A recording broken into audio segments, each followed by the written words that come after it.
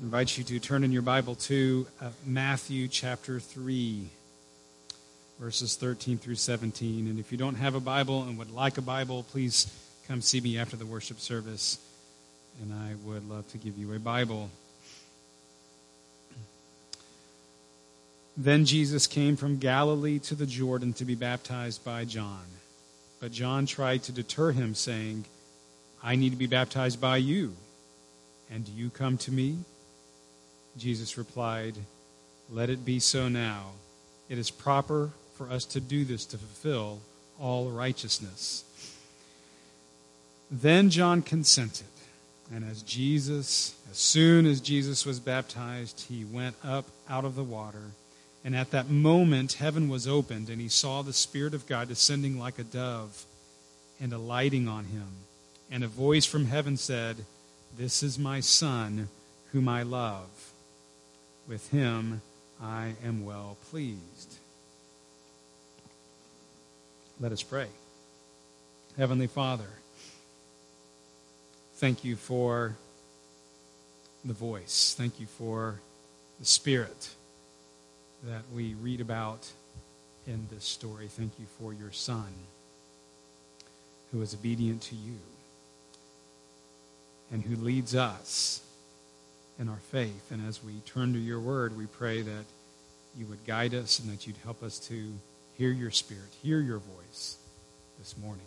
In Jesus' name, amen.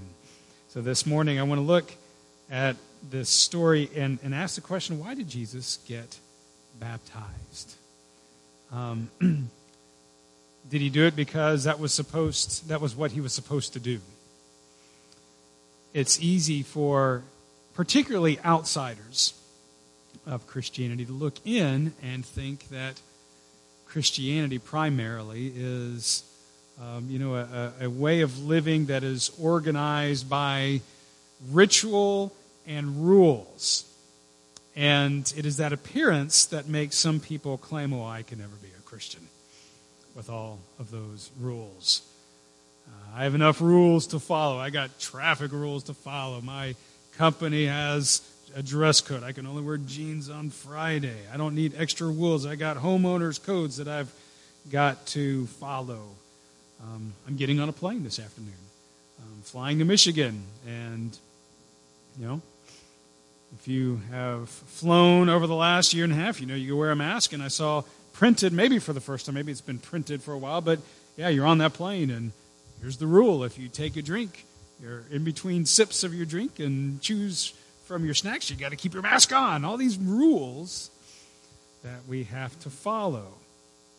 And some people think, I don't want to be caught up in all those rules of Christianity. Is that why Jesus was baptized? Because he was following the rules. He was doing what he was told to do. I remember a member of my church on the other side of Houston who came to me with his teenage son. His teenage son was kind of a quiet guy, and the father was trying to impress upon his son the importance of being baptized. And his son didn't want to get baptized, didn't want to get in front of the church and do baptism. And his father told me, well, I keep telling him the reason to get baptized is because Jesus said that he was baptized to fulfill all righteousness.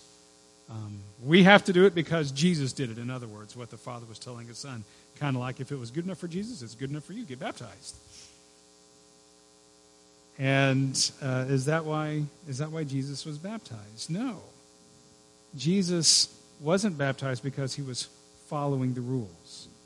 I want to give you two important statements about baptism, about why Jesus was baptized, and neither of them are because he was following the rules. So the first thing I want to say is this: Jesus was baptized for our sake. The best way that I've understood Jesus' baptism, I think that we can understand Jesus' baptism, is this: that Jesus, when he was baptized, he was doing so as a representative for us. He wasn't baptized for himself. He was baptized for us. How does Jesus represent us in his baptism? Well, think about John's baptism. It was one of repentance. That means that the reason people came out to be baptized by John is because they were repenting from their sins. And John the Baptist called the crowds a brood of vipers. You're a bunch of vipers, snakes. And likely there were some people there that identified completely with what John was saying and say, yeah, that's who I am. I'm a snake, and I need God's mercy. There likely were many people who said, well, that's a little bit harsh. But I have done some wrongs for sure. Maybe not viper-level wrongs, but yeah, I know that I'm a little bit dirty in how I live. I got some sin, and I want to turn from that. But anyone who knew Jesus well that day would have thought, well, there definitely is one person who does not need to be here, and it's that guy right there, pointing to Jesus. So here is how Jesus is our representative in his baptism. Jesus repents perfectly for us. He's the only one who could do that. He's the only one whose repentance, whose turning to God is perfectly sincere and faithful. It's Jesus. He fully turns to God. He goes to be baptized because he wants to lead the way. Notice that Jesus doesn't turn away the other sinners who are there. He doesn't say, you know what John says, you're a brood of vipers, and I can tell that you're just a bunch of fakers being down here. Jesus doesn't do that. He doesn't turn people away in their repentance, even though he knows, okay, there's some insincerity in their repentance. You know, we are like the guy who says to Jesus, I believe, Jesus, help me in my unbelief. You know, I repent, Jesus, help me in my insincere repentance, the parts of me that I don't even know about that's holding back in me fully turning to God. And I think it's just wonderful that Jesus doesn't turn away the sinners. God knows that our hearts, even when we're trying to be as faithful as we can, there's some insincerity in us. He knows that there is still a mixture of disbelief and sin in us. And so Jesus is the only one who can repent fully for us. He gets baptized so that we can all climb on his back and share in his repentance. We can participate in Jesus' baptism. It takes a perfect person to heal us. That's what I want us to get at, to understand. It takes a perfect person to heal us. It takes someone outside of the system to rescue us. Say for a moment we are all on a rock climbing expedition and we are on a sheer cliff, the side of a cliff, maybe 500 feet above the ground, this little ledge. We're standing on this little ledge. We know the only way we can go is up. But there are no little cracks or crevices on the rock wall above us, where we can't even get a finger in the wall. And then one of us says, that's okay. I've got a rope, and I'm just going to throw it up there, and we'll all climb up. Well, that would be all fine and good if it worked that way, right?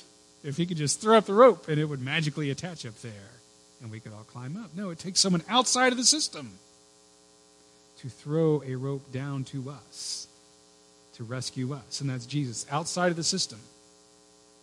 He's the one who's on top of the cliff, who can throw down the rope to rescue us. So the second thing I want us to see in Jesus' baptism is that Jesus enters our darkness and rescues us. In his baptism. You know, sometimes it's easy to become blinded to the darkness in our world. And we start to see baptism as a nice ritual, something that is worthy of a nice sentimental Hallmark card. Oh, you got baptized. That's so nice. For Christians today in our society with our relative wealth and ease, it is very easy to spiritualize Jesus entering into the darkness of the world. Just spiritualize that and think, oh, he He entered into the world, to the darkness of our hearts, to save us from the darkness, the spiritual darkness that we have. And not really caring about kind of the brokenness of the world around us, the societal darkness, the evil that happens when collectively broken people live out spiritual darkness in their hearts. But Jesus was very aware of the darkness in the world. I thought of something that Jesus said in his Sermon on the Mount. It's in Matthew chapter 6. And it just shows how aware Jesus was of darkness. Not just kind of spiritual darkness, but how when that spiritual darkness is lived out, it's brokenness. It leads to a broken world. So Matthew chapter 6 verses 22 and 23, Jesus says, "If your eyes are unhealthy, your whole body will be full of light.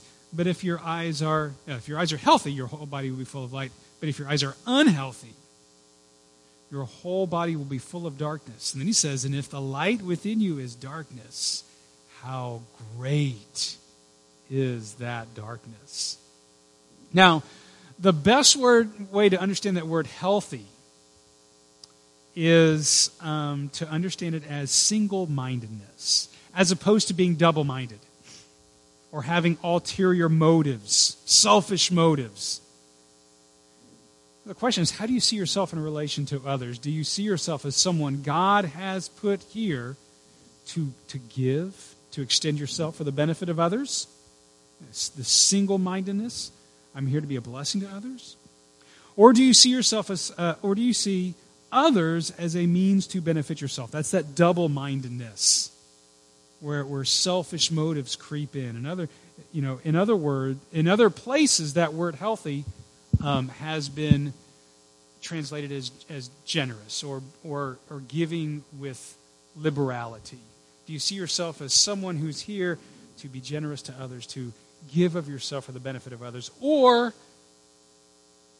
are your eyes unhealthy? The opposite of that is seeing others as people who ultimately you can use to benefit yourself, to take advantage of for your own benefit. Jesus says if you see the world in that way, that others are here to serve you, your eyes are unhealthy, and your whole body will be full of darkness. And it won't be just in your mind or your heart, but you'll live it out.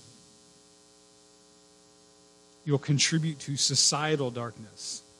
And Jesus ends, remember, by saying, "And if that light in you is darkness, how great is that darkness?" And Jesus was aware of just the brokenness of the world, how the world is one big system and people are contributing to the darkness. And when people collectively contribute to that great darkness, that's one of the ways that we can make sense of questions like, how did the Jewish Holocaust happen? How did that great evil happen? How does the great evil of genocide happen? Well, it's people collectively adding to the societal brokenness of our world. European and American slave trades and systems. How did that happen? Well, it's people just collectively leading to the brokenness of the world. I was looking at some statistics this week, just getting in tune with the brokenness of the world. Do you know the CDC? This is not a COVID-related statistic. The CDC reported that over 625,000 abortions were performed in the U.S. in the year 2019. Not in the last decade. In 1 year, 625,000 abortions. That's a CDC reported statistic. The ratio of abortions to live births, 1 in 5. It's just brokenness. It's brokenness. CDC reports, as it should, the number of COVID-related deaths, over 800,000. We hear that readily, as we should. You don't hear 625,000 abortions, do you? It's a broken world. 1.2 million children are human trafficked every year. It's a broken world. Jesus sees this darkness. And his baptism is a moment where he enters in and says, I'm going to roll up my sleeves and I'm going to do something about it.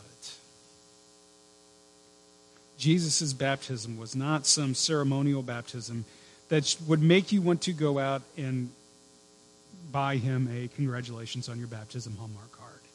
It's him rolling up his sleeves and saying, now I'm going to do something about all this. So, if in Jesus' baptism, that's what it is, him rolling up his sleeves, then Jesus, in his baptism, was stepping into our darkness to rescue us. And I want to talk about how he rescues us. He rescues us by giving us everything we need. And I want to point out three things in the story where we see Jesus giving us everything we need to help combat the brokenness of the world, the darkness of the world. So in his baptism, let's talk about the first one. In his baptism, Jesus gives us everything we need for Christian security. We are made right with God through Christ. And we have a churchy word for this, by the way. I'm going to go through 3 churchy words in this sermon. Justification is the word for that, of us being made right with God through Christ. In your baptism, if you were baptized, you were sprinkled with water. And you were immersed with water. One of the two. You can do that all that you want, with all the water that you want, and you will never be able to make you clean spiritually. You'll still be dirty. But Jesus repents for us in baptism, even though he didn't have a single thing to repent of. We climb on his back in his baptism. He carries us through that. As 2 Corinthians chapter 5, verse 21 says, God made him who had no sin to be sin for us, so that in him we might become the righteousness of God. Now, many Christians stop right there. They say, thank you very much, God. Thank you that I have been made right with you through Jesus' sinless life and his baptism, his obedience to you. I've piggybacked with Christ. Thank you very much. And they stop right there. They realize, yes, Christ has made them right with God. They realize that they cannot do anything to add to their justification. And they don't think too much more about what Christ does for them in life now, other than maybe answer some prayers for them. But there is more that Christ does for us through his baptism than just justify us.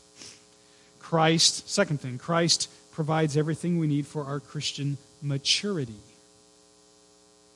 our Christian growth, growing as a Christian. Christian maturity is simply the process of Christian growth where your inner life becomes more Christ-like. And then your outward actions start flowing from that inner transformation that takes place. So we are made holy through Christ. Churchy word for that. Sanctification, the process of us being made holy. Now, how does someone become holy? Let me suggest that it's easy to say, well, I got to try really hard at that. And we can treat Christian holiness like we treat our New Year's resolutions. What's your resolution? I'm going to lose 30 pounds. Well, how are you going to do that? I'm going to try really hard. You going to make it? I don't know. It was my resolution last year, and it didn't go too well. I started off good, then I started eating at Chili's, and that's how it went. I tried really hard, but just not hard enough. We try that with our spirituality. What's your resolution? I'm going to read the Bible every day. How are you going to do it? I'm going to try really hard. And you see, we make our spirituality all about what we put into it, our effort. And I don't want to say that our effort isn't important. God never removes our effort from our Christian growth. If you never crack open your Bible, I think there's a really good chance. I think I could say pretty confidently that you're not going to be growing as a Christian. God doesn't take effort out of the equation for Christian growth, but that's not how growth happens. Let's look at what happens in Jesus' baptism. Verse 16. As soon as Jesus was baptized, he went up out of the water, and at that moment heaven was opened, and he saw the Spirit of God descending like a dove and alighting on him. That's quite a moment, isn't it? The way that Matthew, Mark, and Luke tell us, they want everyone to know that this is quite a moment with the Holy Spirit descending like a dove and alighting on Jesus. In fact, as Mark tells this story, Mark says that the heavens were ripped open at that moment. Just like the temple curtain was ripped apart at Jesus' crucifixion. That curtain that separated people from the presence of God that was in the inner part of the temple. What's his point? That the heavens were ripped open. Well, God is flooding in the world now. Jesus' baptism is this moment where God floods his presence on Christ, floods his presence into the world. Baptism is a sign that the Holy Spirit has come and has made his home in you. And this, my friends, is entirely a work of Christ. It's a work that Christ accomplished in his baptism. Look at this scripture from Ezekiel chapter 36. The prophet Ezekiel speaks for God. God says, I will sprinkle clean water on you, and you will be clean. I will give you a new heart. You don't have to do that yourself. You don't have to change your heart. I will put a new heart in you. I will put a new spirit in you. I will do that.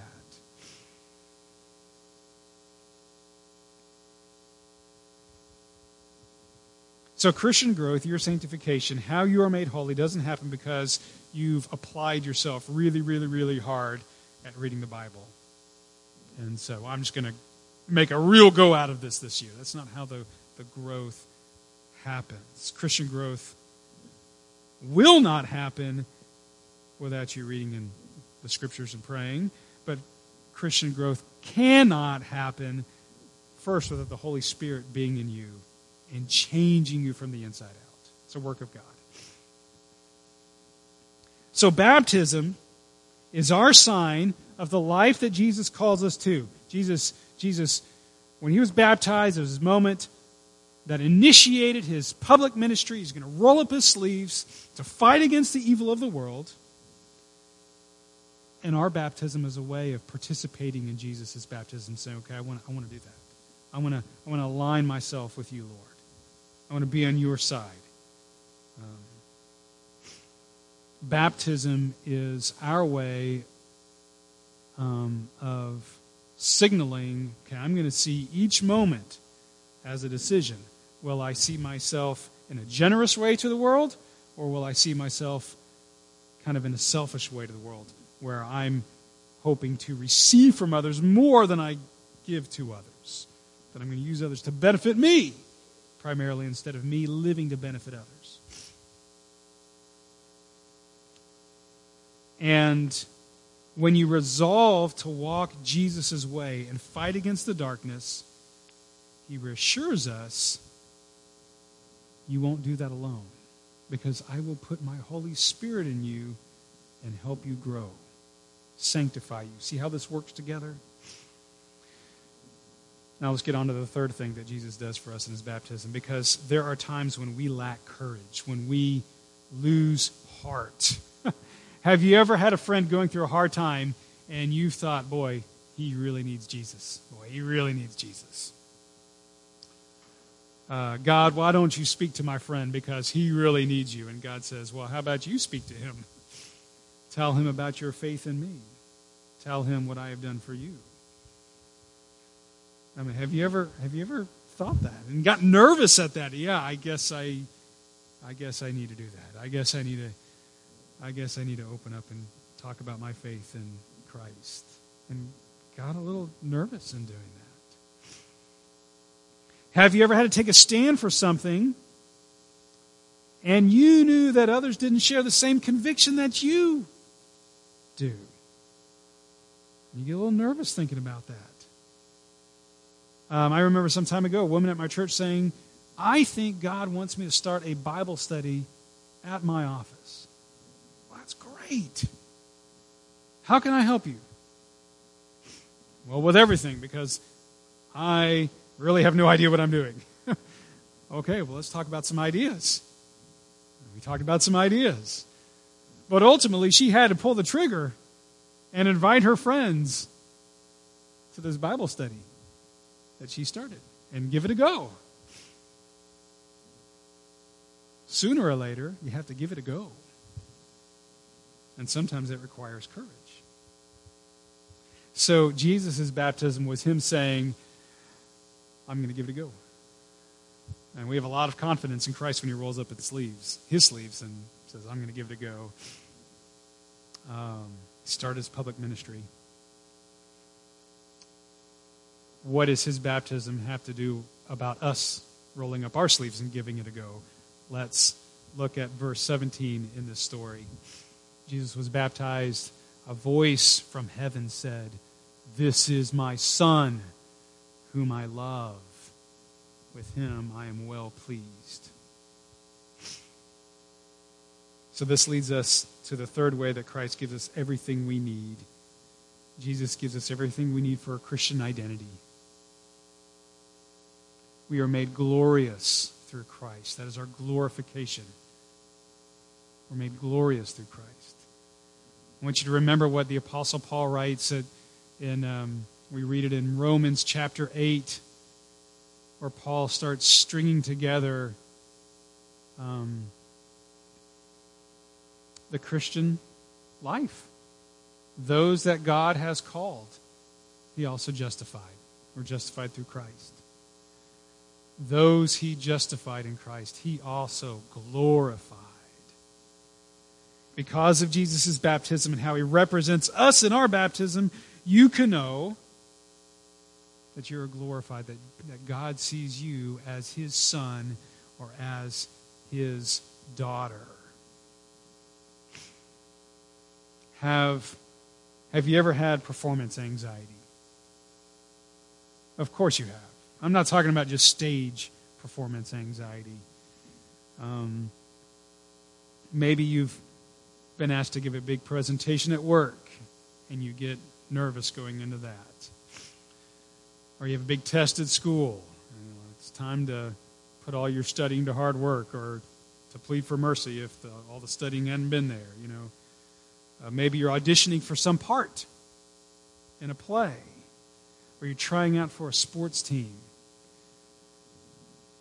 You're writing an essay, an admission essay to a real prestigious university or college, or you're performing a solo, stage presence, stage performance.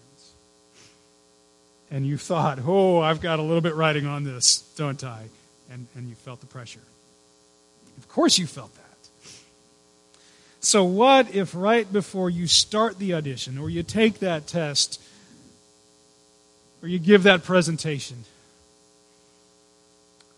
or you write that essay, what if the most important person in your life, maybe a parent, maybe a spouse, but the most important person in your life comes to you and says, you know what, no matter how this goes, no matter how this turns out, I want you to know how proud I am of you and how much I love you. And when all of this is over, no matter win or lose, pass or fail, success or flop, I'm cheering you on. And afterwards, we're having a big party. I've got all the decorations and your favorite appetizers, the jalapeno poppers with the bacon and the cream cheese all fried up. I've got that. I got a big cake. And we're going to celebrate no matter how this turns out. Why? Well, because I think you're pretty fantastic. Now, go out there and give it a go. That changes things for me. That changes things. That changes how I feel going into that performance or that solo or that test. If I know the person, the most important person to me, is cheering me on and says, win or lose, oh, I love you, and we're going to celebrate. This is a bit, just a little bit of what it is like when God looks at you and says, this is my son, this is my daughter,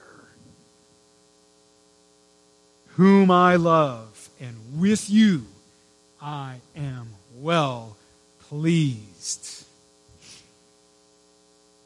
And I'm calling you to rise up out of the waters and to look for ways to fight against the darkness. And you may feel like, I can't do it. But God says, I want you to know I'm cheering you on. Get out there and give it a go. God glorifies us.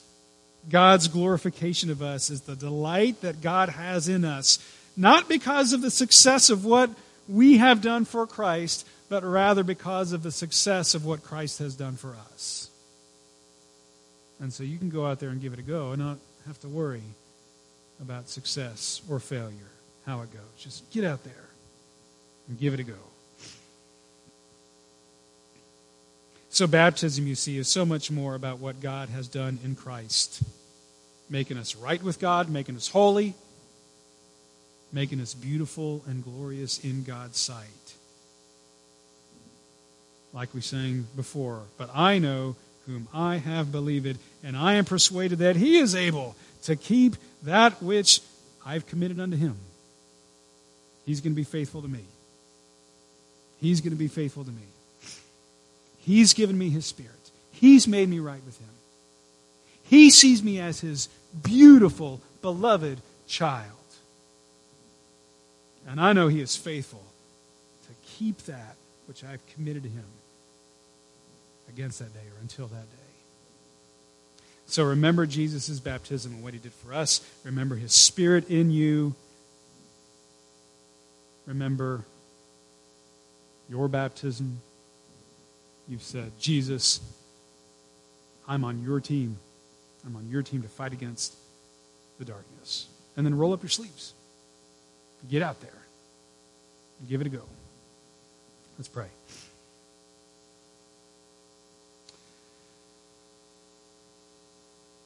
Our Lord Jesus Christ, thank you for allowing us to ride on your shoulders, your back, however we want to visualize that. You being baptized perfectly for us, and us climbing on and enjoying your favor, enjoying our relationship that has been made right with God through you, being blessed by your Holy Spirit that is in us. And then hearing this call to go out and to fight against the darkness of the world.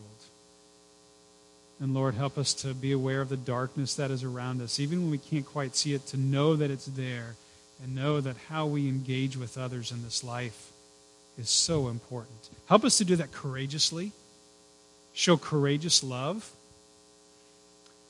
speak for what is right,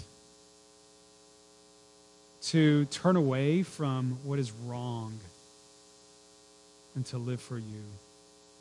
We know that we're not worthy of doing that. We know that by ourselves we are not able to do that. We know that we are broken ourselves. But we know that through Christ we can come to you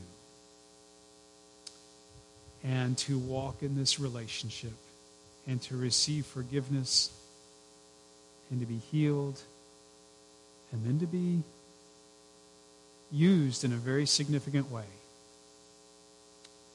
to bring your light into this world. Help us to do that this week even, Lord. In Jesus' name, amen.